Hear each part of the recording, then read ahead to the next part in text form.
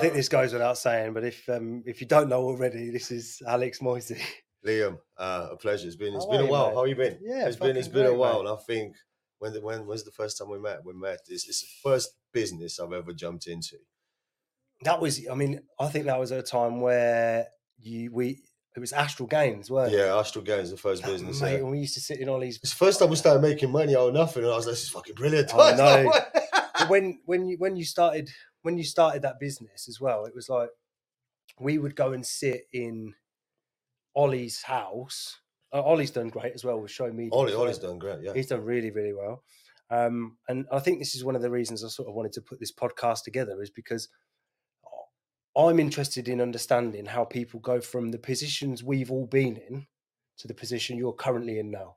So obviously you entered the market that you've entered, a couple of years ago? Wasn't it long? Was it? It was like 3 years ago, August 2020. So I think if we're going to talk about that, let's go all the way back to the start. Yeah, man. And how someone could enter entrepreneurship to begin with. And I think I speak for everyone and yourself as well, that most of us had jobs in sales. Yeah. Because we didn't go fucking college. So we didn't do a trade. We didn't know how to bricklay. We didn't know how to plumb or be an electrician. Yeah. And we didn't want to do customer service because none of us have had customer service to deal with that. And the next option for us that didn't require any skills was sales, which is probably one of the best skills for anyone to have, really. So same as you, I think I've had every sales job you can think of. Yeah. And when I actually look back at it now, I didn't know it at the time, but when I look back at it now, the only reason I was doing sales is because, number one, I didn't know how to do anything else. And number two is because the uncapped commission sounded very attractive in the sense that, right, so I can earn more than my basic salary. So we already had the intuition that we could potentially be entrepreneurs, but we just didn't explore that further because we didn't have the right guidance. We didn't have, like, I don't know, myself, I didn't have that father to guide me to do that. He was a hard worker. He didn't know any better, and that's the reality. And I suppose some explore that themselves by remaining curious, and others just drown in the rat race. I think we all start out in the rat race, and at a young age, like we're coming out of school and we're trying to integrate into the world, which is just like partying and drinking, which is where, like, I first came across you, because we were around the same sort of town. It's like we'd see each other out in town, and you see the same faces and doing the same things, and like that's sort of our graduation into becoming a person. And alongside that, you're moving into a career that you're trying to figure out where you belong in that world. And like you, sales was where it started for me. Every job that I've had has been a customer facing role where I've had to try and negotiate or discuss something and sort of move them round to a way of thinking around a certain thing.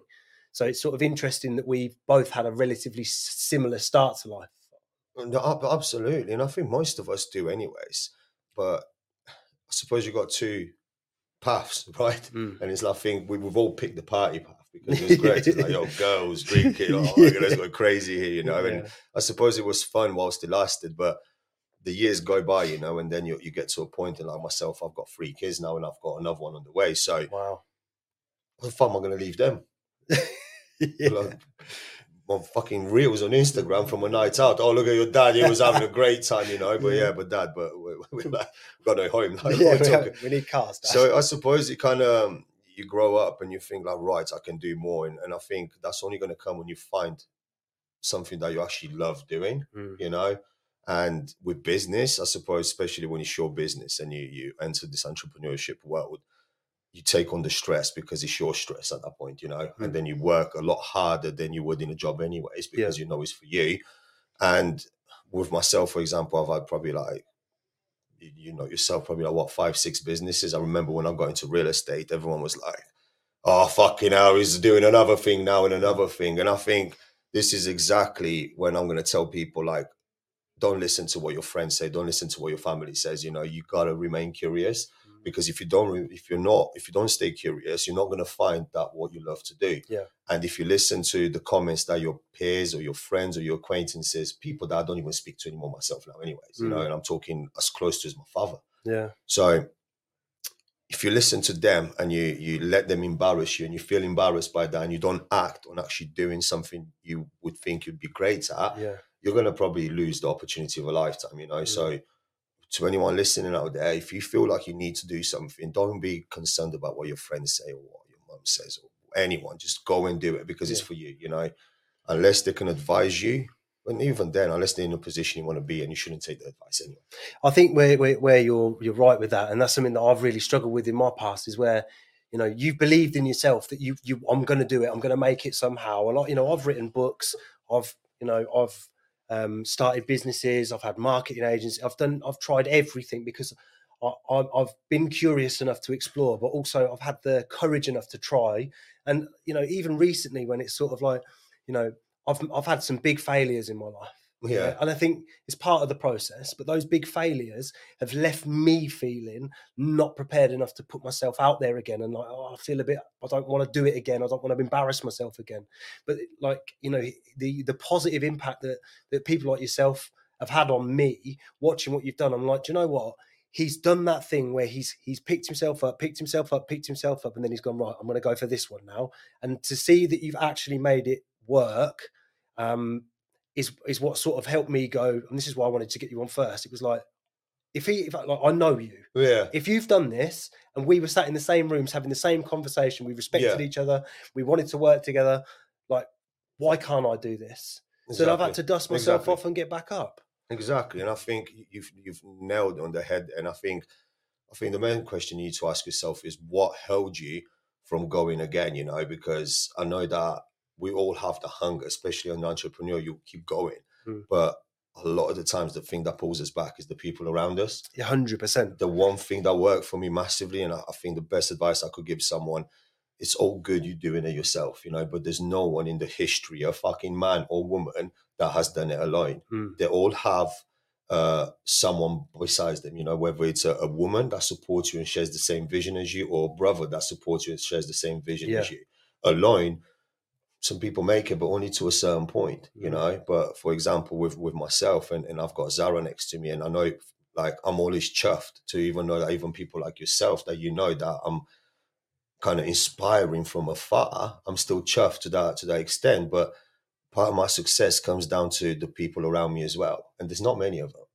It's just Zara at the moment. Like I said, my partner, the rest is my kids. So my time, my spare time goes on these people, because they're the only ones that give a fuck about how I feel, where I'm going, and whether I'm going to die or not, you know. No one else cares. When you go back to the times when you said when we were partying, and I think a lot of people, that majority of people that want to be successful are held back by the friends that they say they love. On a night out, you'll have a pint, oh, fucking love you, brother, all of that. And the reality is they don't give a fuck about what's going on in your life, because that halts people from where they need to be. Because, like, I've been in those environments, and when I stopped drinking, you know, I stopped drinking a long time ago. When I stopped drinking, I realised that, like, the things that I was doing, no one calls you out anymore. It's no one rings. Yeah, it's like, you're not drinking. Fuck that guy. I don't even need to speak to him. And like at Christmas time, I'd see my friends, and like, look, I understand what we're saying. Like, there's a difference between brotherhood and like friendship, and like, I've got brothers from when I was younger that I used to spend a lot of time with, and we would go out. But there's me that trying to pull away from not them, but from the environment. So it's not related to them as individuals, but I don't want to be in that environment anymore. But you associate. But the problem is, and we get sucked back in by the love for them. You have to look at what it is, you know, and most people avoid the fact that certain people you associate with that environment. And I'm a sucker for it as well. You know, I had habits same as everyone else. I've done cocaine, drugs, whatever, because you do. Because if you don't have that guidance and you hang around in that crowd, I was probably the one that was influencing people as well. Yeah, it's normal. So what I'm saying is that I know there's certain people from my past life, for example, that when I used to see them, the first thing that will come into mind is like, oh, fucking, let's go on and let's have a session. We're going out. Do you know what I mean? So it's actually the people. Forget the environment. It's the people that you're around with, because your mind associates, and your mind is so powerful that you can associate happiness with a habit, anger with a habit, stress with a habit, people with a habit, So your mind can, like an addiction, for example, you can associate everything. It can trigger anything, you know. And you think like, oh, well, it's not me, but no, it's everything to do with you and everything else. You just have to put yourself out of the whole environment, away from all those people. And I think the best thing that I read, and I've posted it not long ago, is like, you can't. What is it? Let me read it because I Yeah. don't want to say it the wrong Don't way. get it You wrong. know when you try and say it like I'm smart, but no, no. Yeah. Let me read it properly. That was it. Stop trying to create a new you in the same place around the same old people. Mm.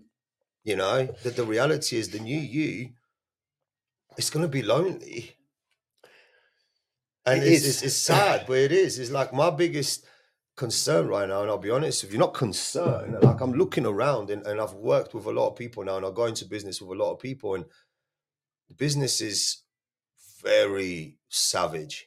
Yeah. Um, where you think you build a relationship, and it's my fault, but I've learned from every single opportunity I had now that you get into business with people and you think, oh, it's a friendship, like they care and stuff. But the moment you don't benefit these guys anymore, It's gone. it's gone. Done. And like that's my like I'm not saying everyone's like that because I'm different. I'm looking for someone like the Tate brothers to have a brother next to me. I'm Yeah. an only child. If there was two of me, fucking hell, I won't need anyone else. But there Yeah. isn't. So I'm always looking for someone to be like, you know what, I can protect my family, but who protects me? You know, and I feel like I've kind of had this like almost like an attachment behavior where I'm like I'm trying to find someone like that's a good friend, but then I realize, you know what, my Zara, she's my good friend. She cares about me. It's me and Yeah. her against the world, you Yeah. know. Yeah. And then he brings you back to that saying like a great man has a great woman next to him, you know. Yeah. And that's very important. And the time when the woman shares your passion and she's willing to go broke with you to achieve that goal, that's who's got your back. That's the ride and die element of it. Like I think a lot of men, particularly in the business world, like because our belief system is completely inherently different. In that I don't want to go and sit in a 9 to 5. I've done it. I don't want to do it. I want to build something for myself. But that comes with a certain element of insecurity. That comes with a certain element of risk. And like I'm changing from this, I'm changing from that. It's going to come with financial hardships. It's going to come with mistakes. That's going to come with, 16-hour days. That's going to come with doing things differently to everybody else. And I believe that having the right woman beside you that goes, I trust your vision and I will go through the hard times and I'll go through the good times with you. But finding a brotherhood to do that with you is incredibly difficult. Now, I'm fortunate enough that I have got some friends around me now that are all business owners, that are all sober, that are building something. And when I call them, they'll give me honest critique, but they'll call me out on when I'm being a dickhead. Like if I was to call one of them and talk about one of the other mates, I'd be like, no, we don't do that. And the first time I ever heard that, I said something. I said something about someone. I was like, oh fuck, what they think. Like, Yeah, bro, like, don't but fucking do that. it was a flippant comment, right? But when somebody said to me, and I got a lot of respect from him, but it also shifted my reality when he said to me, we don't do that. He said, like, I understand why you said it, but I said, we don't do that. And I was like, that's the first time I witnessed integrity. It's because it's not okay. We're not crowds. It was okay to do that. And it's like you can't expect to know everything, Liam. Do you know what I mean? Yeah, And yeah. Unfortunately, our friends and our family is only going to judge us by our failures, you know, Yeah, ultimately. 100%. But successful people, when they see something in someone and they see that they genuinely want to achieve something, they don't care about the failures because in most cases, most successful people, they had to fail massively to get this. All they can do is just tell you exactly what you've done wrong and what you need to do right. And my circle now, for example, extends outside of my business. You know, everyone does different things, and you've probably seen pictures of the people I hang around with. And we don't just hang around, oh, let's meet up for a beer. There's like a certain event that we'll all meet up like once a month, once here, one day. We'll catch up, we have a good laugh, but we're there for each other. But outside of that, my partner is Zara, is like the one that she's my friend, she's this. And you know what? You realize that you don't need anything else. I've got my kids at the weekends. I'm like, boom, the kids are fine. They're growing. I look after them. I want to make sure that my son wants to grow up and be like, I want to be like my dad. Yeah. My daughter is going to find the next boyfriend and she's going to be like, she's going to have to compare him to me, you know? So I think that's my next goal now. Of course, financial freedom and stuff, which is more than enough. And I'm very grateful for it now, especially with the new house that I've got and everything. And yes, I want more. And I think that's probably one of the negatives of being successful is because you want more. You know, you want more. The goals get bigger and bigger and bigger and bigger. And I don't think there's anything wrong with that. No. I think the major negative of being successful, of trying to be successful anyways, is not having big enough goals, is allowing people to laugh when you say something that's outside of their belief system. Yeah, yeah. You know? Yeah. Like I say to people, I want a fucking private jet. They're like, oh. I'm like, Yeah, all right. Well, watch me fucking fly through your house when I fucking get it, you know. You watch me fucking, but just doing like laps outside their house. it's like, do you know what I mean? And then it gets to the point, and again, I put a post the other day. It's like, you know, you get people that people that inspire. Like, for example, like myself, and I don't want to blow my trumpet, but like, I get people that say to me like, "Oh, you inspired me," and I'm like, I'm chuffed because I'm like, I don't mean to. Like, Yeah. I'm just being myself, you know. And Yeah. I finally found. I think the reason I'm so successful in this industry is because I finally found something that I genuinely love spending time to do, you know, and I don't find that stressful work, and because I'm allowed to be myself, like my genuine self, that just shows other people that, you know what, this guy's genuinely fucking happy what he's doing. Yeah. He's come from nothing, and he's built something. So Yeah. maybe that is inspiring, you know. It is inspiring, but can I ask a question? Go for it. Because I've struggled with this, and I think a lot of people do. Is this understanding on how to actually stand in who you are? Because I've known you for a number of years, and the essence of you has never changed, right? But then there was a time where you just shifted into Yeah, the man you are now. Like, was there a moment where you were like, do you know what, fuck it, I'm going for it? Like, because we talk about all of this is part of what I wanted to do these massive. discussions Yeah, for. Like, is very there a good question. part, is there a time where you went like, you were fucked, you've struggled again, you decided to stop this business and Very start good the next? question. And like, when is it that you've had those moments? Because this is what I think that Well, that's giving me goosebumps because I know the exact moment. Go for it. And I know exactly how you transform back in yourself. And it's like, what was the lead up to that moment, and like the it's experience, like, and then what happened in that moment? life is funny, man. You get born, you don't know anything, you don't remember anything, you don't know, you just turn up, right? Like, fucking, what's going on? Who is everyone? What are you all doing here? You know? Yeah. Then you have all this trauma through childhood that you're not even aware of. You know, Yeah. things that happen, but your conscious mind keeps them. And then you go through your next stage. You go into little like adulthood, childhood, then adulthood, and whatever, and then you lose yourself through adulthood. If you don't have guidance, you lose yourself. Then you start picking up information from people, so you don't know who you are anymore, because you have to adapt as an individual. You have to adapt to impress your peers and impress girls and fuck knows who else that literally has no relevance to your life, you know. So you become someone you're not. And then the abuse of alcohol and drugs completely lose whoever the fuck you are. Like, you completely lose yourself. And then you don't know who you are anymore. You don't know what you want. You're concerned. Everything's a problem. Then after that, another phase comes where you kind of find out who you are and what you want, and you go for it. Then I feel like you have to go through another phase where you go to your lowest, right? And I think my phase when I went to my lowest was the food plug. When I was working in the kitchen, the lockdown happened, and I was working 7 days a week. I fucking hated work. Remember that. And I've been put in a place to work 7 days a week, 15-hour days, wake up at 6 a.m., leave there at 12, 1 a.m., and again, and again, and again, and again, and again, and again. And you again. built that prison for yourself, And I put myself in there. Then I remember I've lost so much weight. I was like, I'm 95 kilograms now, you know, I'm fucking doing pull-ups, king of pull-ups here, you know. But I remember when I went down to like nearly like 73 kilograms. I wasn't eating, I wasn't drinking water. Like, I know people say depressed, but you can't become depressed because you, like you said, perfect example. I've built my own prison and not spending time with family, friends, nothing. I completely isolated myself and I put myself in a place of despair. And I remember driving to the place and I was like, I just want to crash the fucking car into a wall. I think that's the only way that I don't have to go there. And that's what your mind thinks. That's what your mind starts doing. So desperately looking for a way out. And that was the shift I needed, because it's like you have to almost and not intentionally, but if you could do it, intentionally put yourself in probably the worst position in your life to hate everything, so that then when you come out of it, you're released and your true self can come out.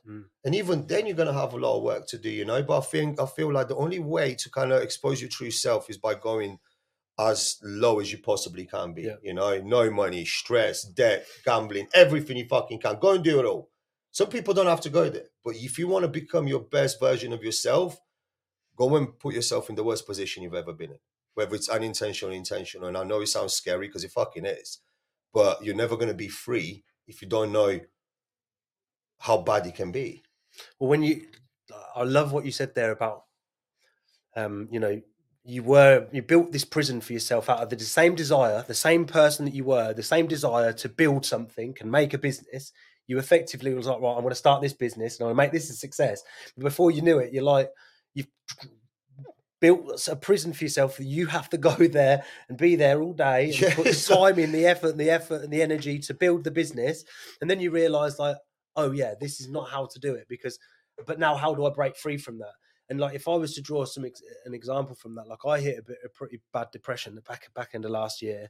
Like, no matter what job I've ever had, I've always wanted a bit more. I've always wanted to be free, and I've always wanted to develop something. And you know, I got to a point where, like, I don't know whether you'd seen, but I had fucking the car, I had the income, I had the home, I had the missus, I had the kids, I had everything, right? And a couple of bad decisions, based out of my ego, right? Because there was last year we made it out. Well, it was like I made a bad decision in my relationship. I made a bad decision in my career, and then I got it all of a sudden. It all came down on a head at the same time. So in February, right? I just moved out of my home with the kids. So I've moved out of there, and then lost my job. I lost my income. I lost my car. I lost everything. Yeah, and then I started to go on a bit like it was like. Right, so I was like, brilliant. The universe has stripped me of everything. Yeah, let's start again. Yeah, 3 months. I had legals. I had fucking non-competes. I had letters coming out of my. Like, I was panicking. I could work. I couldn't work. I couldn't start my business. The guy that I'd gone into business with initially, and this is what really stood with me. I taught him everything he knew about my business. Yeah, he was covering the marketing side of it. He decided to go against me. Yeah, because of the legals, he was like, oh, I don't want to work with you. And he's carried on doing what I taught him. Yeah. Now, so I got left with nothing, and I've had to build a business from scratch.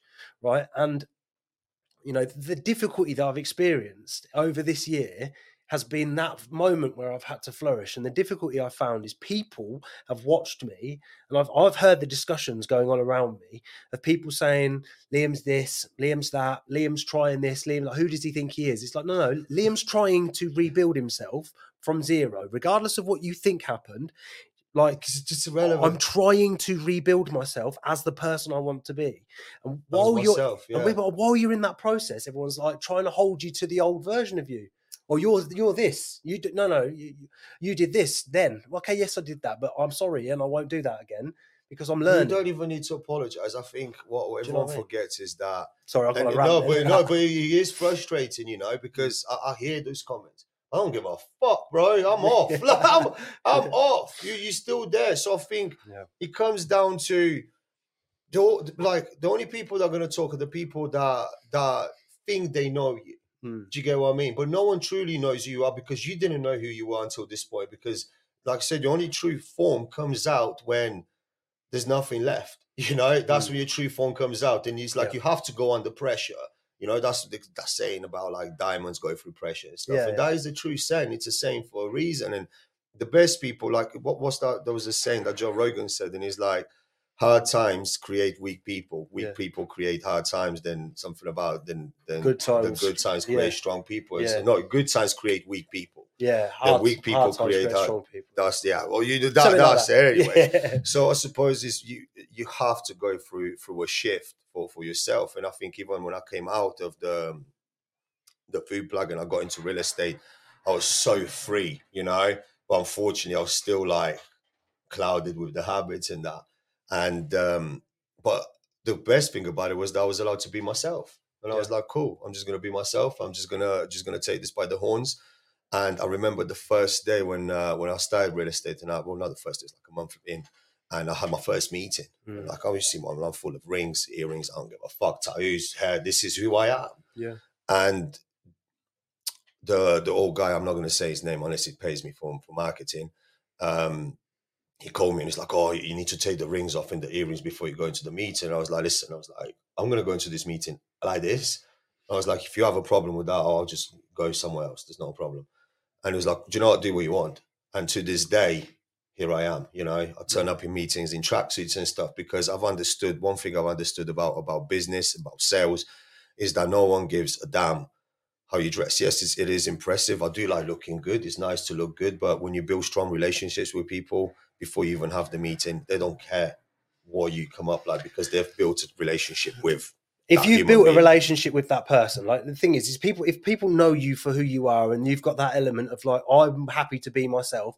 If I'm going to a meeting and I'm wearing a tracksuit and they're there and they know, like, that doesn't matter what I turn up in because I've built that credibility. Yeah. Like, I think where we have to become like, because look, I'm covered in tattoos myself and I deal with business owners and, you know, I'm helping source funding and capital for businesses, yeah, like £500,000, 200. Because those always the glasses on when you take them Yeah, off. They're like, no. I can't, yeah. Put them back on. Yeah, I'll do it. You know, where do I but, sign?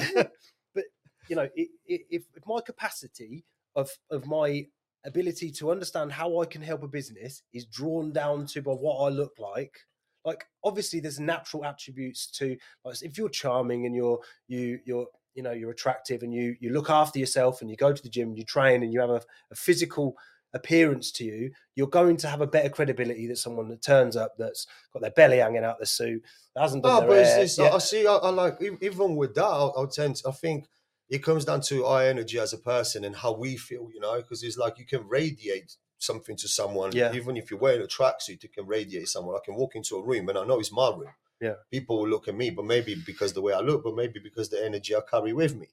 And you can send the top agent or whatever agency you want to send, and you can put them against me in a room, and I'll get the meeting before them, you know, because of who I am. I can be in a tracksuit and I'll still speak to that owner better because I know how to build a relationship. And I think going back into business, into any type of business, listen, I work with high net worth individuals, millionaires, billionaires, celebrities, footballers, and some of them maybe don't know the sales tactics, you know, but they are very financially, like a lot further financially than me or you. So they know the sales tactics. They've been through it. They probably had to do it themselves. So if you try and use this kind of tactic on one of them, they're going to eat you straight away. So the reason my brand blew like this is because I was able to be myself. And I guess these people are looking for people. They're sick of employees. They have employees around them all the time.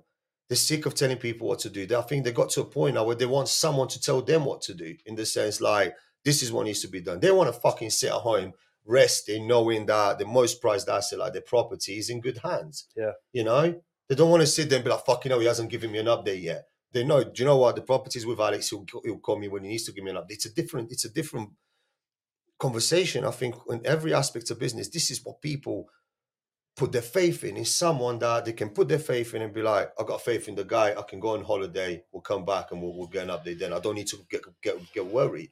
And it's very important to have that credibility, and that only comes through experience, I suppose, but also by being genuine. It's delivery, like for me, like, and this is why my business exists, right?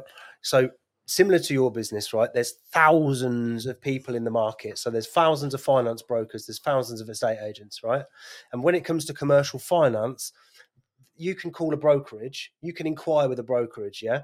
Not only have you got to get through to somebody that has the competency, not only to understand what your business does and is, but explain that to a lender where they're going to want to give you £250,000, which is not, it's not the same as like just applying for a credit card or anything like that. It's a very complex situation. So my business is not about me doing that deal. My business is about understanding where your business wants to go, and I'll place you with the exact right individual that will close that deal for you. So you know that, rest assured, that you've just spoken to me. I'm not trying to sell you anything. I'm trying to help you understand what we can do or what can be done. And I'll say, right, do you know, I know the exact right guy. The same as in any company. There's like a brokerage I work for, one of the best in the country, biggest. There's 20 members of staff, right? And the top 3 were the same 3 or 4 every month. And I mean, like 5 to 10 times more commissions than everyone else. Yeah. So arguably, they are the most competent, not because they are special in their own rights, but the competency of those individuals. Like, you can't guarantee that you're going to get that person on the phone when you call that brokerage. No, of course, yeah. Because you're you're calling them. And because the brokerage has to be fair, they'll just hand a lead out here, there and everywhere until it gets back to them. They naturally want to give them the leads because you want to give it to your best player. But you've got to cross the ball into everyone. Yeah. So for me, I see. I get that part of a business, but at the same time, I believe that people need to earn a lead. yeah, Before they even get a lead. yeah, It's yeah, not about being fair anymore. Life ain't fucking fair if you and didn't realize. yeah, Do you know what I mean? So it I ain't, mate. do understand that concept. But for example, my agents, I'm not just going to give a fucking lead to someone that just sat at home, but then I've got another agent that is doing everything they possibly can Yeah. to get business, and they get business. He's going to get the fucking lead. Yeah. The other one sits at home, and I'm not just going to sit there and be like, "Oh, you're right. Do you want to eat?" No, mate. Gotta go hunting. Like, Yeah, it is yeah, what it yeah, is. yeah. Some people get a bonus. It is what it is. But um, I think going back into the business that you do and everything else like that is the problem we have. There's a myth around services, where whether it's real estate, whether it's mortgage, whether it's solicitors, there's a few competent, but then the problem is the fact that the myth is that everyone else is the same in that type of service, Yeah, because people are being stung so many times, people are just kind of fed up because they probably heard the same story. So it doesn't matter 100%. how much you give. So the best way to fight that back with is, thankfully, with social media. Yeah, Whether you like it or not, you need to be on social media. You need to be posting about the good times, about the bad times. You need to post horror stories, and you need to build your personal brand, and you need to start getting people to like you for who you are, completely doing the complete opposite of what everyone else is doing. Because if you look at the real estate industry, every agent does the same shit. In most cases, flagships won't even allow the agents to build a personal brand, because why do they want someone to be known? Everyone from mm. Savills or Knight Frank, they know my name. I don't know one guy's name that works at these companies, not one. Yeah, But I put it on Instagram the other day how many people from these companies search up my name. I blocked every company in real estate on my Instagram's blocked. Savills, fucking whoever they are, blocked them. Because I don't care what they do. I don't care about my competition. I don't market like my competition. I don't sell properties like my competition. I couldn't give a fuck what they do. I don't care. I don't care. I want to learn marketing. I look at Logan Paul or Jake Paul. Them guys know how to market. Look at what they're doing. Do you know what I mean? Learn from them. yeah, yeah, You want to sell property? Fuck! I look at top agents in the world. I'm like, fuck that guy as well. I'm better than him. yeah, But it's like, this is where I suppose successful people have this. And I was reading about this. They have this thing in common. It's called the superiority complex. When you don't think you're better than him as a person, but you're better than him at the job. yeah. So I'm looking at people that have been in the industry for 50 years, and I'm like, fuck that guy. I'm better. But Mm. not because I'm rude. It's because I'm like, there's nothing that I can do that this guy does better than me. He's old. He's nearly 60 years old. He's like, he's done. Yeah, Do you know what I mean? exactly. He's had his time. The only thing he's got on me is the time he's been in the industry. Yeah, yeah, And when I first started this job, and you can go to the bottom of my page on Instagram and look at the first video I put. I said I'm the best in this fucking game. I didn't even know a clue about it. I didn't even sell a property. But I knew what I wanted because I've decided at that moment in time. I was like, right, this is what I'm going to be doing.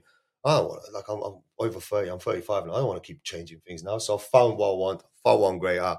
I found something that inspires other people to do the same. There's a lot of opportunity for someone. And I want to own some real estate, and I want to know everything about it. And if I can help people in the process of it, great. And I can leave. I want to leave an estate to my kids. yeah, We ever played that fucking idea too? And you just sit there and you're like, I want an estate like that. I want, yeah, I yeah. want to leave something to my kids, like a bit of land. And do you get what I mean? It'll be nice. I think it's important to understand, like my got like I've got my own goals in life, and I know you've sort of moved yourself into a place where your goals are becoming a reality. Like, is that your R6? Yeah. Gangster, Fucking beautiful house, isn't it? beautiful, Beautiful house. beautiful house. Imagine from January to March, we were broke. Really? I didn't pay. I'll show you the letters I used to have. Same as you, I was getting letters left, right, saying it's like this is a good story actually. Before you go into it, so in January this year, I was already unhappy with a lot of things at the previous brokerage, lots of things. And I was like, you know what? I was speaking to Zara. I was like, we start ourselves. Zara was a top agent at JLO in Knightsbridge and Marsh and Parsons in Fulham. These are big agencies, and she was great at what she does, but she knew the corporate and the high street model. I knew the self-employed model. So we also knew what's good in them, but we also knew the flaws they have and the cracks. So it was like, we can patch these cracks. It's very easy to patch them with my fact. So let's just do that. And anyways, I was like, you know what? No, I'm loyal to this guy. Whatever. I'm just going to keep going. I've built a lot here. I had a team of 20 people. They were bringing in like £1 million of fees in a month. That's a lot of money. And if I left, all that will go. And I was like, you know what? It's probably just a tough time for him. He's just being a bit of a dick for no reason, righty that. Then the 5th of January came. I was literally in a meeting with a client, and I just signed a contract in Sutton Coldfield. Yeah. 3.5 million, 2.5% plus marketing, like £1,000 or something. All right. So for anyone that doesn't understand, that's what's that? 48, 66,000 pounds of commission there, you know, just like that. And I come out and I read these messages from him, from my old boss, let's call him that, or partner, as he used to call himself to me, you know, but boss apparently. And it was like something, oh, if you do that again, you can go da-di-da-di-da-di-da. And I was like, on the 5th of January, I was already like in 2 months about it anyway. And my lid popped. I was like, you know what, man? I was like, I'm sick of these threats. And I was like, I'm gone. And he was like, oh, you know, we can talk about it. But I was like, no. My lid popped. Same day, Zara's pregnant. I'm like, come on, man. I was like, why are you doing it? I was like, I looked up. I was like, we're doing this again, are we? Yeah. I was like, we're doing this again. Yeah. I was like, you want to fuck with me? Because I was like, I'm not in the right mind. I will go out and I'll buy something. I'll just carry on. I'll be on a 3-day bender. And I was like, right. But like, I'm a man. Men don't go back on their word. If you go back on your word, you're going to suffer. Yeah. You know, you're going to suffer the consequences. So I was like, I can't go back on my word. I've got to be stubborn. Go ahead with this. And we looked at each other. We had a bit of money left. And was like, bro, I looked at her, I was like, I ain't getting a job. And she was like, I ain't getting a job. But I was like, let's start it. And I was like, Crest. I was like, let's start it. Let's go going. And funny enough, the same day, there was a van in front of me. But like, we already decided on the name of the business. And there was a van in front of me. And it was fucking Crest. And I was like, get the fuck out of it. I was like, what is the odds in that? So I was like, this is our sign. I was like, take how you want. You want to be spiritual, be spiritual. You don't want to be spiritual, whatever you want. It's up to you. I was like, for me, it works, you know? And we got to it. We spent all the last money we had on getting compliance, on getting Rightmove, on just getting everything set up to get it moving, you know. And all the money we had, I mean, like we couldn't pay any bills. Credit cards every day. I was sitting there, we was looking at each other. I was like, fuck. I was like, the only money we wanted is for us to eat and to make sure that my dog eats. Cleo, it was like a big 60-kilogram cane course. So I was like, she needs to eat. So she's like, God knows how much kilos I feel, like 70, 80 pounds a week of food. And yeah, man, until March, we've been tested, like our relationship's been tested, you know, because at this point, I suppose for a pregnant woman, all she wants from a man is to protect her and provide. 100%. Do you know what I mean? And all you can do as a man is feel like, fucking hell, I can't do this, you know, but that wasn't the case. The case was that we were both in this together, you know, we both made that decision and we both stuck together. And fuck me, if there's anyone that supported me the way she did, like if anyone had anyone around him to support me the way she did, you know, and just support the man, because that's what everyone wants from a woman. And when you do have that partnership with a woman, forget the guy, when you have that partnership with a woman, you are unstoppable, because nothing else matters, because she's giving you the extra energy and power you as a man need, you know. If there's man and man, you can go well, it's another battle in the household you don't need. If you've already got a battle on, if you've got a war against the world to try and build something, you don't want to go home and have another, like, are we wrestling here and all? Like, I'm knackered from all this. Because remember, like a man and a man is like, it's two the same energies. You can go far, but a man and a woman, this is a balance of energies. You fucking shoot to the moon. It's a different type of energy, you know. And a woman, there's no way a man can't make you feel worse than a woman can. And a man can't make you feel any better than a woman can. Remember that. So what that means is that if she wasn't happy, she could have destroyed me, made me feel about that big. Because I wasn't the man I was supposed to be. I wasn't there to provide what she needed at that moment in time, especially as pregnant and stuff. But instead she was like, because I left, you need to remember, I had about 125 grand worth of sales with my old company. And I could see on Instagram being completed and people were getting this commission. And I'm like, what the fuck, man? Hold on a minute. I was like, what the fuck? Like, what, is this the right thing? But bro, there's a verse in the Bible. There's like, it doesn't matter what tomorrow brings, because God is always with you. I'm religious, I'm spiritual, and we just pushed through it. She supported me. She was there. She elevated me as a man. I've done everything a man should do without having the money, because I believe we live in a world now where as a man, you need to have money, which is complete bullshit, because within that time, I've learned what it takes to be a man.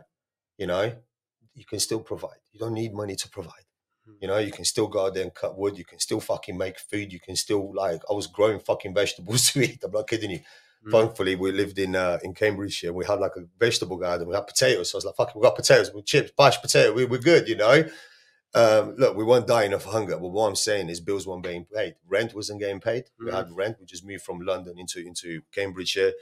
Rent wasn't getting paid. All the credit cards are like, you ain't paying. And it was like, fucking know what we're going to do.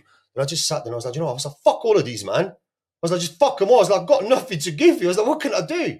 I rang every business and every company. I was like, bro, I can't pay you. I was like, what are you going to pay me? I was like, I don't know. I was like, I've got no job. I've got no money coming in from anywhere. My mum ain't giving me money. Her mum ain't giving her money. I was like, we ain't got money.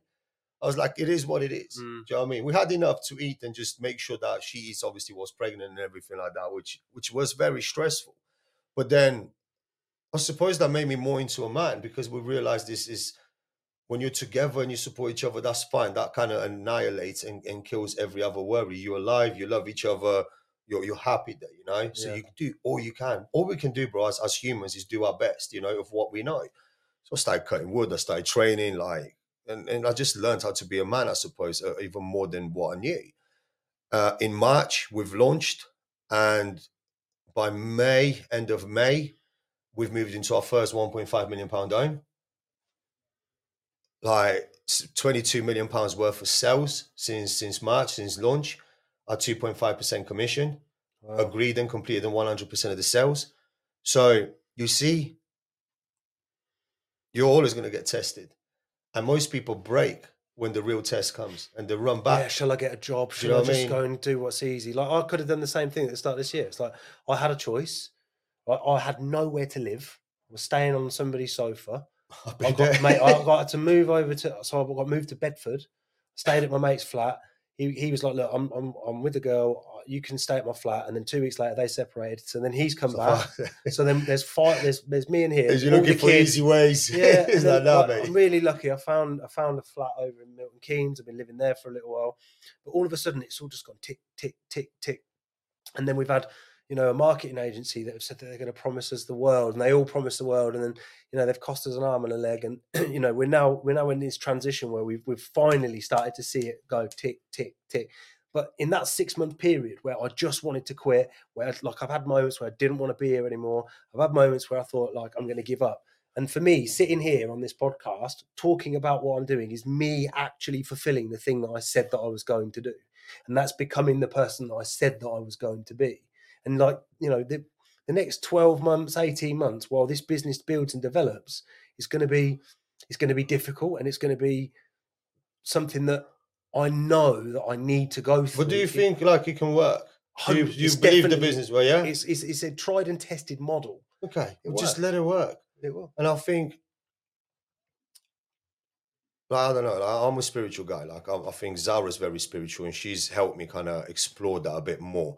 And I'm not talking about sat there fucking like wearing weird clothes and hugging trees. I'm talking about the sense of meditating, in the sense of spending time with myself, in the sense of when I go to sleep for 5-10 minutes before I go to sleep, I meditate. And I don't like.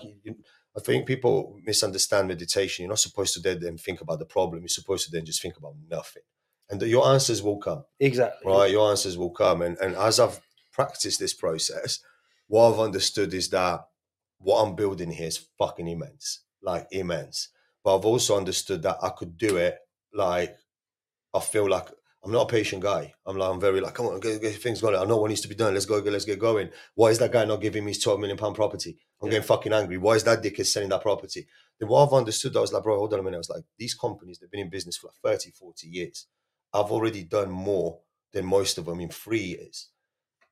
We've only launched in March. We're fucking way ahead. I've already done more than what I've done in 2 years whilst I've done this. So I think most of us forget how to be grateful.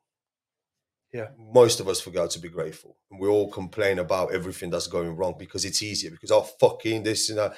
Then I'm like, when I sit there and like I just spend time with myself, I'm like, okay. So I start with that. I'm like, look, that's fine. That's things that wouldn't happen. But what's going great in my life right now?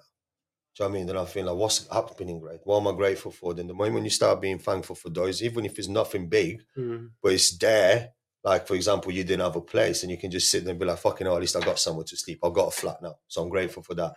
Think about them. You're better now than you were 6 months ago. And all of a sudden you start feeling calm. You're like, fucking hell, it could be a lot worse. There's people out there that would fucking pay anything to be in the position you are. Yeah, I think I kept telling myself, and like, I went through a bad depression at the back end of last year, but then I come out of that, right? And I'm involved in a men's mental health group, which I think is important. It's like a brotherhood of men trying to get better than themselves. And what I've got from this whole process is like, no matter what's happening in my outside world, that if I can manage how I feel in that moment and manage my emotions around it all and accept the position that I'm in, I get to choose how I move forward. And delivering against the person I want to be every day doesn't mean that I'm going to get results today. But if I continue to deliver against the person that I am and the person that I want to be, I will see the results. So it's like, I get to a point sometimes where I think it's so important that my intent with my business is to only provide the very best service for my clients. My clients are both sides of the fence, brokers and business owners. Yeah. So I want to be able to provide the very best connections for both people, so they both get the best thing that they need out of that situation. Yeah. And I've done my job correctly. And that's what I'm really excited about, because I know that there's a problem over this side, there's a problem over this side. Everyone's selling all the time. They're like, as a business owner, you'll know this. Yeah. The language, it's always being sold to. You're a business owner. You're a business owner. You're a business owner. You're a business owner. It's like, yes, I'm a business owner. I know I don't want what you want right now, but if you're good at what you do and you keep telling me what you do, one day I'm going to go, yeah, this geezer, I'll go speak to him because I've watched him. I trust him. It takes time. And I think the one thing you probably need to take out of this yourself as well is like how shit the start of the year was, and how far you've come since then. And 100%. you just got like, I've got this exercise. And one thing that was lacking massively is discipline. And I think most of us do in a lot of cases, because you tended to live how you wanted on your own terms for a long time, doing this, drinking that, sniffing this, eating that, smoking that. So you're like, you live life on your terms, and you have no guidance, you have no parents there to discipline you, and you're just like, fucking, oh, memento mori, I live how I want, you're gonna die, whatever. And I was like, right, bro, what am I lacking on right now? What do I need to improve on? And I've always done this, and I think for my whole life, I've always done this once at least. Like, for example, before, I remember when I was insecure about my legs because I had like very skinny legs, unfortunately. I was like, right, motherfuckers, I'm going to train the legs like 2-3 times a week. I've got great legs now. Do you know what I mean? I'm like that. I'm like, look at these. But like, what I'm saying is you have to work on things that you're lacking, and if you really can't build things that, obviously, for example, if you really are lacking on certain things that you're just not good at, find someone next to you that can complement those skills that you're lacking. But I think a good exercise for everyone to take today is you need to be better tomorrow than you were today. So the way to do that is try and discipline yourself on something. Work on something every single day, right? For example, my trainers gave me this exercise. So before every workout, I need to do like 5 minutes of rowing. I'm beating my record every single day. Yeah. Do you know what I mean? So I'm like, I've got to 1,260 meters. Then I'm like 1,263. So like, because I want to beat that, I'll go so fucking hard on that machine. People are looking at me. I'm like there in the last minute. I'm like, I'm like, do you know what I mean? And they look at, they're like, fucking relax, man. I'm like, but I don't care because I'm there by myself. I'm trying to be better than I was yesterday. And when you put that in your head, and it's like, this is why I'm so addicted to the pull-up bar. You've seen it every day. I wake up, I'm up at 6. I go around, do around the house. I've spent 30 minutes making a coffee. I told you I got this like £1,200 coffee machine, and it's like a whole barista thing. I'm like, I'm there. I'm like, ask caramel, fucking this. I'm like, steamers, everything's going off. But I fucking wanted that. Zara got it for my birthday. She knows how much I love good coffee, funny enough.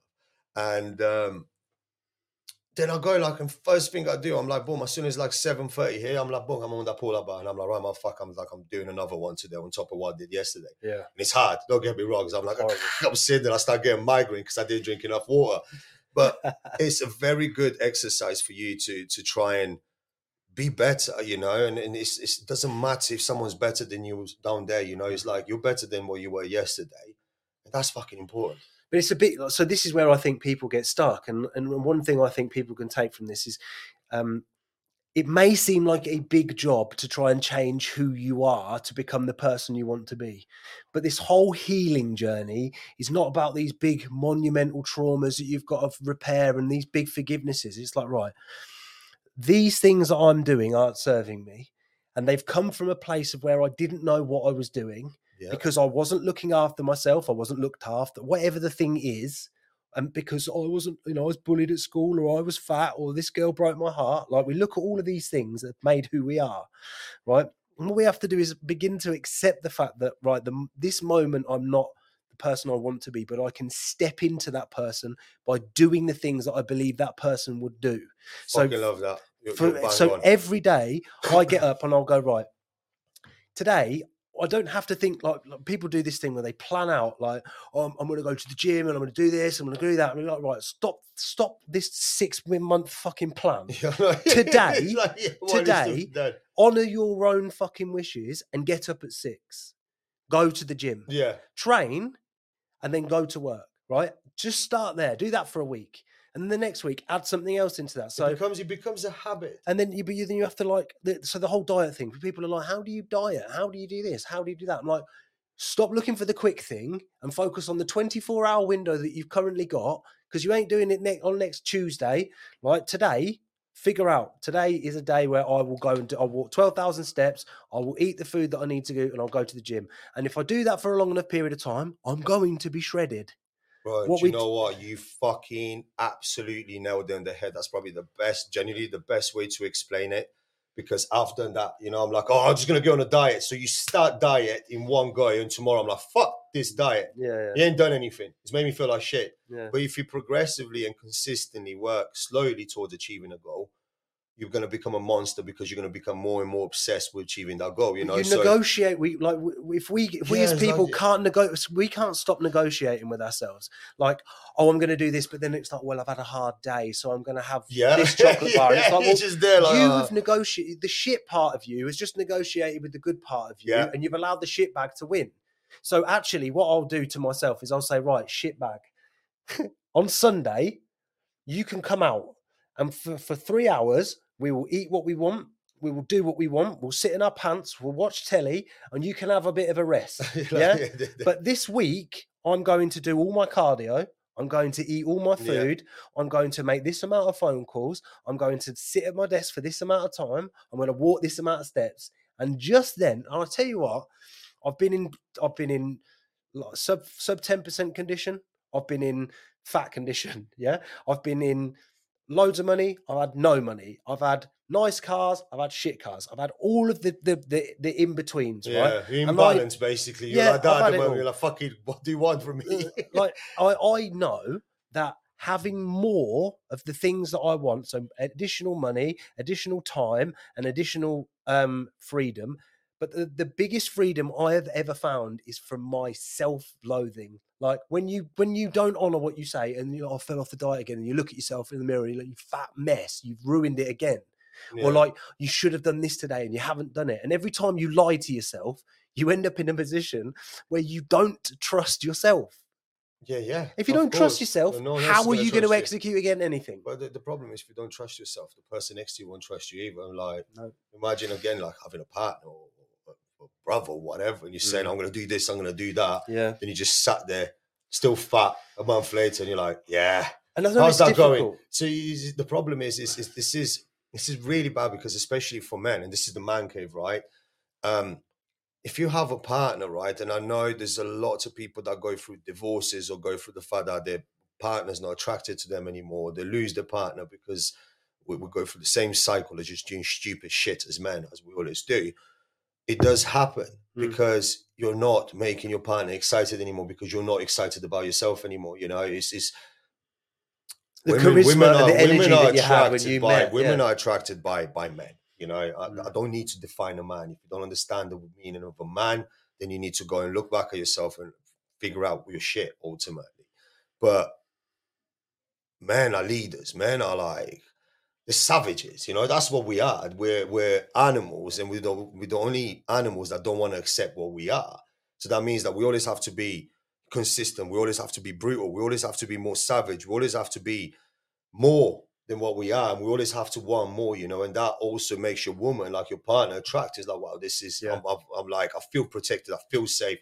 If someone fucking knocks on my door, this man is out in his boxers, on the street like a beast, But that's what you want. So to sit back as a man and be like, life is this, life is that, and it is hard, man. It is It's a hard. challenge. Like, I think the thing that we all as individuals get stuck with, and particularly business owners, because we're trying to develop something, we're trying to build something, we want to create something, right?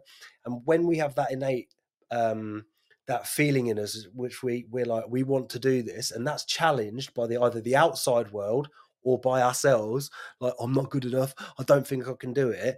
We admire the people that can overcome those feelings and do it in spite of, like, Yeah. in spite of the difficulties, and just like the things that I've been through this year. I'm not going to bleat on about them, which I have done a few times, but like, imagine They someone left a scar, didn't they? no, but when let's say when someone loses their job, yeah, that's a really difficult situation, yeah. No, see, But I'll then, disagree with that. but when you lose your job, your car, your home, like Yeah. all of it at the same time, that's like a big, like, you got about 35 plates to spin, and whether it was my fault or not, it's still ridiculously difficult. Okay, but let me ask you this. Go. Because we've been through this, and there's a karmic cycle, Yeah. right? It's called the karmic cycle. Yeah. You get somewhere, Mhm. then you get back to where you started. What is your karmic cycle? Because you're doing something consistently in your life that brings you back to the start. So it doesn't matter how far you go, you're going to get banged back down there, Yeah. because you haven't learned the first time. So genuinely, why did you end up in the same position at the start of the year, even though you were doing so well? I know exactly what it is, and I could tell. Like, Well, let's talk about that, because most people complained, oh, this is going, but the reality is, it's my job. It's me. It's me. But why? What's the real? The whole reason my life has continued on this cycle is because I gave up who I was. Right? I know who I am. And every time I've got to that realization, like, I want to own a business, I want to do this, I want to be in great shape, and I've done all those things, I end up in a position, because of the society and because of the way that we're conditioned and how difficult it is. I'll go back into a job. Right? When I go back into a job after a period of time, I'm like, this is great, I've got security, I've got money coming in. And after 6 months, my brain is Mr. Entrepreneur. It's like, I want to do something, I want to build something. And then after a while, I start to get to a place where like it Let's causes... dig deeper. Why you had a partner? How, like, what happened there? Let's go into that, because now I'm going to ask you some questions, and I don't want to be your consultant, but like, just same as me, same as you. Like, we're good looking guys. We've never had problems with women, but something always fucks up, and I always think it's the women. But then I look back at myself, and I'm like, bro, like, I would hate me. Like, if I was on the other side of the bench, I'm like, how the fuck am I dealing with this guy? So what happened there? This is a very complex and difficult situation, because ultimately, like, I had worked incredibly hard to build my relationship back, because we tried, and because I'm a recovered drug addict, over the years, like, I found it incredibly difficult to, like, it's difficult for anyone to be in any relationship with me, friendship, like, because I'm making a mess of my life, and I didn't know why. I couldn't understand it. I couldn't stop doing it. I was doing it every day, and I just couldn't stop. Right. So then, when you become out of that world and you're trying to rebuild yourself, you have no idea who you are. You touched on it earlier. I had no idea who I was. So I'm trying to reestablish myself, and I've got all these traumas and this self-doubt and the shame and the guilt. And you're trying to be in a relationship with someone that innately can't be attracted to you as a human being, because she's lost all respect for who you are. So, and then that was such a big fucking part of you, which is scary, because drugs can be such a big part of you, of your character. Then you lose that, then it's almost who like, am I?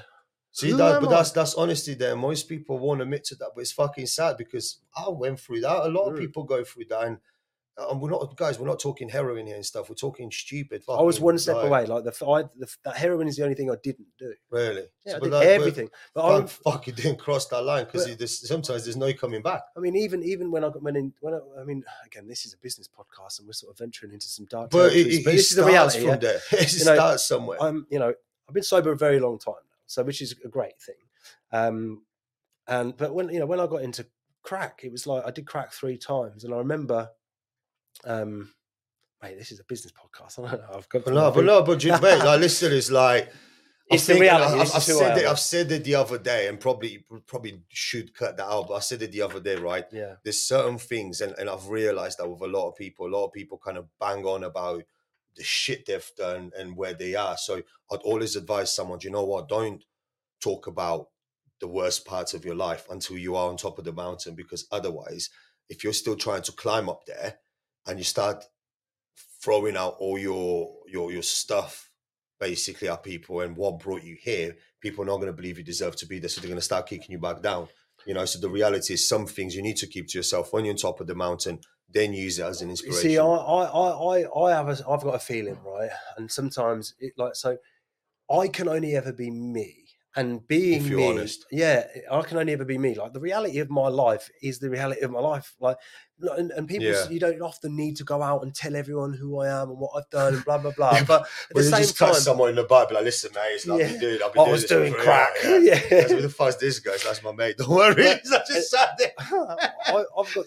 I've got this distinct feeling though that one of the most important human elements, whether you're a business owner, whether you're an entrepreneur, whether you're just Joe Blogs from down the pub, is we've all experienced life, right? And sometimes we like to understand who somebody is in order to gain some understanding of what they're about.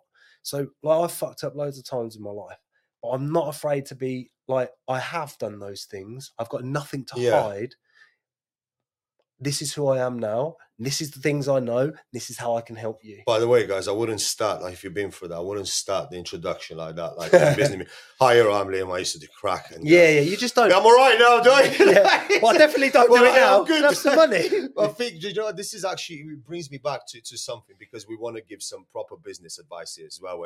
And obviously, I coach people in real estate, and I've actually given that up now, because there's nothing fucking worse than spending an hour of your day with someone that's not ambitious, because they suck it out of you. They're like, oh, they just suck the life out of you. So I've stopped doing that. So we're just putting it through as a training program, through Crests and so on. Yeah. But one thing that I say to people is, introduction is massive, right? So for example, let's say we do a Zoom, right? Like we do a Zoom meeting. I've got Zooms with clients. Behind me, most people tend to do that blur thing. You just don't see nothing in the background. So you just end up with my face. Behind me, I'll put like a whole display of everything that I'm interested in. Okay. And this is a fantastic technique for anyone that does meetings online or whatever. And behind me there's a whole, and if you do a Zoom at some point, you'll see it. I've got a whole display of everything that I'm passionate about. Boxing, books that I read. That's very clear. You can see the kind of books that I read and what kind of person I am. All the awards that I've won in real estate, all number ones, I've got a Rolex on there, show luxury. I like that. I've got animals like leopards and stuff. So the reason I do that is because people want to have something in common with the guy. If I'm the guy for real estate, the first thing someone's going to do when they jump on my meeting is look behind me to see if they can find something in common with me. Because I do the same fucking thing when I walk around the client's house and I see a football shirt on. Then I'm like, oh, you like Tottenham, do you? Oh, yeah. Do you get what I mean? But you build something in common with It's them. like some sort of rapport building. Straight away, within 3 seconds, you grab someone's attention. I get it. And I think when sometimes you get on a Zoom and then you can see the backdrop's completely not real. I'm like, where the fuck does this guy live? Yeah. Bro, you're right. Like, do you need what do you He's got his wardrobe behind him and half his clothes hanging out. I know, but you can't see it because it's blurred. Do you know what I mean? So it makes you question things straight away. But just have that. It doesn't cost a lot. Just have what you're passionate about, what you love, and then just... Rolex costs a few quid to understand. Do you know what? Put something else. Just put a watch. Put anything up there, Put a watch. But I suppose have what you're truly passionate about. Have them on there and just let it do the job for you. And then what I say after that, if the meeting is in person, what I do with every meeting that I have, I take control of the meeting. I walk in the house, for example, and I'm like, hi, really nice to meet you. And they're like, oh, do you want to have a look around? No, let's come and take a seat. So I take control of the meeting, okay? This is not a technique. This is to show that, I'm here to fucking talk business. Let's talk a seat. Let's take a seat. Then what I'll do, look, so first thing I want to do, thank you for having me over. Yeah. I wanted to introduce myself. Okay, so the first thing I say is I'm the most sought after agent in the UK. Okay, I work with high net worth individuals, footballers, celebrities. I manage the property needs, whether it's buying or selling. Right, I've been on TV. I've been in the Forbes, in the Times. I've sold millions and millions worth of property. Okay, but before that, I was a chef. I was a great chef as well. Do you remember lockdown? So what I do, I showcase my skills very quickly, but not enough to fucking bore them and sound like I'm boasting, but enough to show my client that he's in good hands. I'm not going to waste his time. Okay, so I captured the attention like that. The next thing, I build human connection. I show him that I'm a hard worker. I worked in hospitality. This is not my first business. I've done something else. I've worked hard. then obviously what I do, I bring it back to real estate. So I'll be like, what I've done, I've used all my skill set. I've transferred all the skills from hospitality into real estate. Mhm. Okay, because I look at every time I deliver a service and I sell a property, I look at it as a dish. It needs to be the same as the last one, you know. But I just wanted to introduce myself a bit. Then who are you? Who am I talking to? If you don't mind me Yeah, asking, yeah. then I let them talk. In most cases, when I introduce myself like that, but when I come in so strong about the fact that I manage high net worth individuals already, Mhm. you know, I'm already working with people up here. I'm already trusted by people up here. That makes them instantly want to have something in common with me. You wouldn't believe how many people say to me like, "Oh, I cook at home. Oh, I've done a bit of cooking. I love cooking." Or they bring something they have in common with you, and boom, you just build a relationship. From then on, the rest of the conversation and the pitch what I have to offer, it's already has a lot of value because I've already managed to build something in common with them. So I'll urge anyone that listens to this podcast, tell people in short who you are, introduce yourself, control the conversation at the meeting first, introduce yourself. Don't fucking make it long. All right. Just bring your life, compress your life, all right, for the best bits if you can. Make it emotional, make it have some sort of a happy ending, if you get Yeah, what I mean. yeah. And the conversation from then on, I don't walk into one meeting now where I don't close the contract at 2.5%. And it's the highest fee in the UK. People are like, you can't get 2.5% in Sussex. Motherfucker, I just got 2.5% plus marketing and plus an extra 10% incentive if I sell above the asking price. So there's belief systems, you know, but It's yeah. competency. You can charge what you want when you're as skilled as you Well, when are, I you've just made suppose. friends with someone, you can charge what you need to charge. And the thing is like I've been in sales and communication for a very, very long time, and I've dealt with a lot of business owners, but I've also dealt with a lot of like retail, like car sales, motorbike sales. I've done, everything I've done has compounded in my understanding of how to build relationships. And one thing, arguably, I enjoy the most is actually just getting to know someone. So when I go into a sales environment, my I'm not I always, and I love doing it, is like I want to get to know that person. Like, what's your business about? How do you actually want your business to look? Where do you want to take it? Not like, well, we can do this, this, and this. It's like I don't care about what I can do for you just now, right? I want to know if actually what I can do can even help you. So tell me about your business. Tell me why you're in business. Tell me where Yeah. you've got something. Like, I don't want to know about, like, there's a disingenuous thing where it's like, oh, the weather this weekend, and tell me about your kids. But to me, it's like, look, I'm a dad, you're a dad. Like, there's a terrain for us to I talk suppose there. those conversations happen when we As actually you build a we built a relationship, yeah. relationship, yeah. And I was just like, oh, I was your kids. Fuck your kids, man. I was like, Yeah. we need to find out what is it. And I think one of the best things I've learned in Fucking business, kids.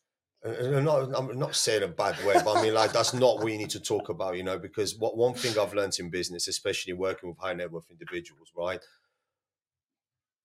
There has to be value there, otherwise it ends up in wasting time. Yeah, we're Okay, not here so to, you we're not here you to, you have to respect each other's time. You have to respect that person's time, your client's time. yeah. They have to respect your time. Okay, because otherwise you're going to need to figure out very quickly Well, you put yourself on a how lower you're going to get my status than them, 15 yeah. minutes back. You know, how you're going to get my 15 minutes back because you wasted my time now.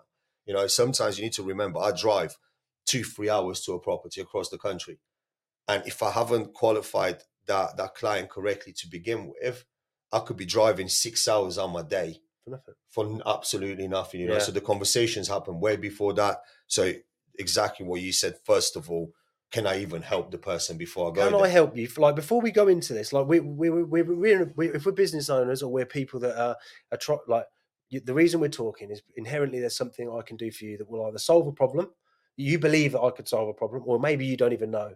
But I'm not going to sit here and start talking about you and your kids until we've understood what we're trying to Yeah, do together. But then after that, we'll build a like I love building relationships. So like it's time appropriate. Like, okay, so we know now we can work together. yeah, Now we can build a friendship. Yeah, because a lot of my clients that I worked with and I have worked with, I'm still in touch with them. Like, I'll get yeah. messages from them. I'll ring them up. We have a good chinwag. We have a But laugh and you're that. in a business where I suppose it's like it's a repeat business as well. So you have to farm clients. But I think one good thing you said that is when you build a good relationship with a lot of the people that I work with, they give me advice.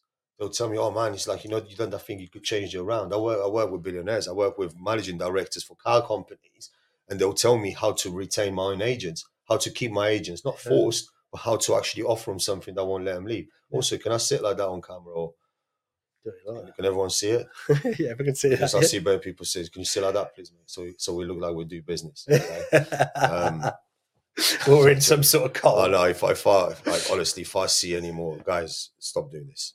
Okay, just stop doing it. No one gives a The fuck. mood You're not in a cult. You're not in the Illuminati. You're just stop it. Stop it. Just fucking stop it. So I think at the moment, you know, I've got one last question I'd really like Can to I ask you one quickly? Yeah, go for it. What's like? I think from all your experiences, what do you think is the best business advice you could give someone? Like, if they just want to get into business, what's the best thing you've learned about business? Well, so there's two caveats to that. So the first one is I've had and run a few businesses in my past and they have failed, right? Because I was doing it all on my own and I didn't really understand what was going on. I was trying my hardest, but my intentions were like, I need to earn money, I want to build a business and blah, blah, blah, right? So intent is one thing. For me, my intent with my business is to deliver the very best service I can without sounding cheesy, but like if you've got a problem that you need solving, I will get that solved. I'm not going to be the one to do the deal, but I've got the exact person in that industry that will fix that problem for you, right? To the highest competence. So my intent is one thing. But the second is business partners, right? So my business partner, he's just sold his insurance company. He's doing so well in his life, and he is where I want to end up. Good. So he's the finance director. I'm the ops. Right. Director, Okay. Yeah? I ring him all the time, and we joke about. So he it. mentors you. So he's like he's like a mentor to me, and like every person we speak to about this business, we get such great feedback because it's such a good quality business. Because we're not trying to take from anyone. We're just trying to like the brokers get a good service, and the clients get just a good match service. people with the right We product. match people. Yeah. We match people through trying to understand how a business what they actually want to achieve in the next 12 months, because most business owners come to I just need money, bro. but here's the thing, right? Most business owners that are in the market for money are being marketed to because they're actively looking. Yeah. So they're being marketed to. So there's 3% of the market that are looking for funding right now. Yeah. Half of those people need funding because they're falling behind. Yeah. Which is harder to get funding for. Yeah. Right. So everybody's arm wrestling for the same thing. They want to expand, and that's easier to so, go. Yeah. The people that want to expand, the people that want to grow and develop their business because they're in a position to do that, are the people that aren't being marketed to because they're not looking at the moment. Yeah. They're thinking about it. But the people that are desperate and are looking you. That makes perfect sense. I get it. So there's 97% of the market that aren't. So if I wanted to expand right now, but in all fairness, I'll tell you a cool story actually. We've been approached when we've launched. We've been approached by a very wealthy individual from London that we still work very closely to now. Yeah. And because remember, we went through a very hard period of time from January to March. We were like fucking broke, And now on launch, we've just been approached by someone, and they're willing to invest in the company, you know. And we went for a really attractive sum, over like. Six digits over, like nice anyways. Yeah, good. And we're like, we could do this, we could do that, we could do this. And what happened is like, yeah, perfect. I'm going to send it to my trustees or whatever, and they'll start the process. And we were prepared to give a part of our company away, but it just showed how much someone believed in us, which for us was like, fucking come on, we got this. And then the trustees came back and they're asking all these questions, all right? And I sat there, me and Zara, we looked at each other and I was like, bro, fuck this. I was like, how comes is it that these guys are protecting their clients' investment so much and we're not protecting the business that we just went through fucking blood, sweat and tears to build? We're just giving it away after what we just been through. So we emailed the guy straight away and he was like, look, thank you very much for your interest, but we want to pull our offer away. And we pulled our offer. And it's like we've always been protected. Do you know what I mean? Yeah, I mean, but, can I just, because I've come from that world, like, I would always say to a business owner, use debt over equity, because equity, you're never ever stopping paying a percentage of your business out. Yeah. But when you use debt, you can clear that early, you can pay that across the term, and you've only ever given out a set amount. So we always look at interest as like a So this is fee. a good. This is sorry because we've got time because let's talk about this because I think you do go an hour. Taylor, we're all right. Well, we're good, yeah. How long we got? Perfect. So look, so let's say because there's a lot of people out there that start new businesses and they don't understand about this. Personally, I didn't understand about this a little while ago, right? Yeah. So you got a business. Is what would you recommend to someone with a small business? Would you recommend they find an investor and give away or share their business, or would you recommend that? It depends. So let's say your business is in real estate. Yeah. And you wanted somebody came to you and they have come from that world and they've succeeded massively. And they said, we'll give you X for this. Like, let's say we'll give you 100 grand for 10% of your business. Yeah. 15% of your business. Yeah. But what we'll do is we will do this, this, and this for you to help you grow. Yeah. That to me is a worthwhile. Do you think? But what if that person takes over your business and starts telling you what the fuck to do? No, you set them in terms. You set them in terms. Like if you've got 15, they've got 50. They've got rights. They've only got 15%. Yeah, and also you set out a plan as to what you're doing with the capital. So this 100 grand we're going to be spending on this, this, and this, with a potential for these returns, right? So those people know the game. It's their risk. They'll put the money in, and they've got to trust you to do what they're going to do. Yeah, and they're going to assist you. Would you do that if you had the opportunity? Yeah. So but this is the thing. Like if you've got a business that's been running for 2 years or longer, and it's turning over a certain figure, and then somebody comes in and tries to give you an offer, unless they're adding value to your proposition, there's no point. Yeah. You would take debt over equity because debt is a lender going, yeah, here's some money. Yeah, you can pay this off early. There's no fees, no settlement, right? You can then pay them off and you still have 100% of your business. So you've leveraged someone else's money and turned that into more money. Yeah, but massive, yeah. So that's one. That's a really good factor to sort of consider. But also, like in the whole pursuit of growing a business, and I think this is important to sort of mention, like a lot of business owners, right, aren't thinking about their long-term future. But if they pose themselves one question, if I gave you 200 grand today, as a business owner, if I give you 200 grand as an entrepreneur, if I give you 200 grand, what could you do with that money? If you ask me, just any. Like, this is the question. I think tell you straight away. I'll do that. Yeah, I'll put that in fucking marketing, brand awareness. I will get the brand in front of every motherfucker that's interested in real estate. They'll be like everywhere. Like my face will be on posters on the fucking buses. The best advice I could give everyone in business is focus on your personal brand because that will last forever. You know, a good personal brand will last forever. It's like even if your business goes to shit, you still have a skill to work with your fucking face. So your face doesn't go away. Your business might, but your face will remain. Yeah. And I think for me, the most successful part, because remember, I had to start this business twice from cold. The first time I got into real estate, was from cold. When I left that brokerage, I had to start from cold again. Yeah, because you can't touch any of your old clients. Exactly. So it shows you how strong a personal brand is. The other part I would say is prioritize networking. So this is the thing, right? So my business partner is heavy on the networking side. I'm heavy on the personal brand side. And like for me, like I think there's so many unspoken things about the funding and finance world that business owners don't know about or aren't even considering because, you know, when we go into property development, they always use the bank's money, the buy-to-let mortgage thing. They're always doing that. They're always leveraging the bank's money. It's never your money. It's never your money, but they're always willing to use the bank's money, right, to make more money. And they look at it as a low leverage. But when they look at like a business loan, they go, oh, the rate's high, or this is this and this is that. You go, well, if I gave you 100K, could you turn that into 500K? And does that make the interest worth paying? Oh yeah, because it's only it's just the 8% from the 100K. You know, this is the most beautiful thing. Even if it was a 20% APR, right? If I gave you 200K, and you had to pay back 400, right? But you added 150K in turnover to your business every quarter or every 6 months or every year. That's turnover indefinitely. So You've taken a risk. Your monthly, as long as you can stomach the monthly payments, the problem is people know that the business won't be able to operate that. So it goes back to most people are scared of taking risks, you know.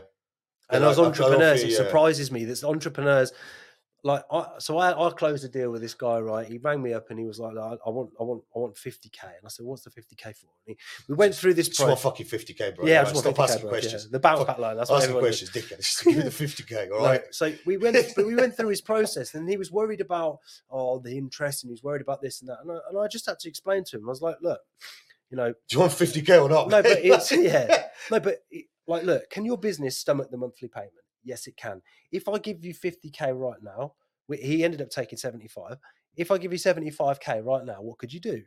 2 weeks later, after all his worrying, I said to him, once you've signed the paperwork, the decision then is, what do I do with the 75K? Not, or what about this? What about that? Like, once we've signed this, you're now in the exercise of being an entrepreneur, not a decision maker. So once the 75 grand was in his bank, he rang me 2 weeks later. He was like, I just bought another taxi firm for 24 grand. Yeah. I was like, how many cars is that? And he was like, well, it pays the monthly payment. So I was like, and you've still got 52 grand left. And he was like, yeah. So I was what are you going to do with the other 52 grand? So then do you know what I mean? It's like, it makes you think, because they're cash flowing exercises. Yeah, because you have to make sure that that money with the interest is getting paid back. You know, so figure that out first. But it's just the month. We think about the total figure, right? But it's over 6 years. So the monthly repayment is what you've got to factor in. If you're turning over 50 a month and you've got a 2 grand payments coming out, you've got 48K left to do your other things. But you've also taken 100K. You've got 100 grand. Yeah. To go about your business. And if I said to you, I'll get you 100 grand now, you'll put 50K on marketing and fucking podcasts and whatever else, getting your brand out there. You've still got another 50K to do loads of other activities, CRM systems, fucking this, that, and the other. Right? You build out the functionality of the business. Oh yeah, massively. So what is stopping a lot of business owners from really taking a bigger portion of the market is I don't fear think a lot and capital. Of business, yeah, of course, a lot of business owners, I think that they're very safe. A lot of business owners are very old school and they only work with their own capital, you know. So I think this is more of a new thing, you know, where people understand that debt is actually good, you know. Because Robert Kiyosaki talks about it all the time. He's like, I'm a multi-billionaire. He's like, I've got billions in assets, but I'm millions of debt. Yeah, millions of debt. You leverage other people's money. But I think, and it's fucking tax-free. Let's not forget. Well, debt is a scary thing because people consider debt to be credit card debt or personal loans, right? But when you're in a business and you do unless you're in recovery mode, that loan is tax-free. That loan is tax-free, exactly. But it's tax-free. The tax that's different in the US law, because what they'll do is they take shares of their company, and then they get a loan against that. Yeah, and then that's where they pay. But no, so the loan, for example, if you gave finance to a company, that's not taxable, surely. It's not taxable, but they can't draw that into their personal bank. No, that's fine, yeah, but for the business. But I mean, for a business, and if you get a good accountant, you can pay for pretty much everything with your business. You know, that's the reality. It's clients entertainment, home office, car, clothes, clothing, this suit. You know who paid for this? The Queen. Right, the king. Sorry, the king. I do apologize. But it's work clothing. So good accountants are hard, mate. Good accountants are hard to come by because I've got a fantastic guy. But at the same time, I'll recommend this: do not get an accountant until you're making fucking money. Most people think like, right, I got a business idea. I'm gonna set up the limited company. I'm gonna fucking call the accountant, build the website. But where's your money? How are we making money? Yeah. How much money have you made in? I won't even fucking do it. I'll be honest with you, and I'm saying this on live to everyone. I will not even register a limited company until I've made 100 grand. Really? I'm not even. Well, sole trader, isn't it? Exactly. I will not register a limited company. No one would even know that money's came, because what you're going to do is you're going to make the 100 grand. Maybe next year you're not going to do fuck all, and then you're going to have to pay tax on the extra 20 grand you've made anyway. So just shut your mouth, do what you're doing. If the business goes and next year you made another 200 grand, then build your limited company, get yourself an accountant, but make sure that money's coming in. Maybe what I'm teaching you here is a bit dodgy and stuff, but ultimately, like, you cannot start registering businesses against your name if you're not making fucking money. I think the entity itself, like, this is where the criteria sort of comes in, like, because if you've got a plan for your business and you know that what you do is a viable model, so like your business and my business is like, it's a sideways move. you know that selling high-end real estate is something you can do and you've done to a high level. Yeah. So your personal brand exists, you move across, you then start earning. So you can stay as a sole trader until you've earned X amount of money, and that money can then be deployed. And then you go, right, I can start my limited company. Limited, yeah, you can do whatever. Michael Jordan Limited. Yeah, you know what I mean? It's irrelevant. So for me now, what like we've got our limited company. Our limited company is set up in such a way. So we have our revenue sources. Those revenue sources are then measured against our books. So when I go to a lender or two in a few years' time, we need to get an office. We need to, because I'll always use somebody else's money to grow and develop my business, because I'm in that industry. I understand it. You know, the brokerages I've worked for, we all use it because it's like, oh, I've got to do an office refit. Well, why would I use my money? Exactly. If I've got to do an office refit, I've got to kit out an entire new office with everything. I'll use somebody else's money, make it bigger, employ more staff, they'll earn more money, and then... Very good question, actually. So let's say, for example, the company doesn't work out. The guys just took out a 50 grand finance, the one we just spoken about, and his company goes bust. What happens with that? Is he going to be liable? Is the company liable? So it all depends, because let's say to get 50K, you have to qualify for 50K. All right, so you have to pass your own credit check. You've got to have your personal credit check. Yeah. You've got to be a homeowner. You've got to be of good financial standing in your own name. You've got to be a good fucking human being, basically. You've got to stack up, because it's 50 bags. If you're getting 200 bags for someone, like finding a client that can get 200 bags is hard. Yeah. Because people want 200 grand, but you don't qualify. No, I know it. I had mentees that couldn't pass a credit check for $3,000 a month. Yeah. Do you know what I mean? So that's like $1,000 a month, things like that. So it is, but no, completely. But as a marketplace, it's very difficult to understand, because it's not like the conventional credit. You don't go on and fucking compare the market, look for a credit card, get a yes or a no. There's 95 lenders. The reason a broker has a job is they will look at your criteria, they'll look at your bank statements, they'll look at your accounts, and they'll say, that lender will do this.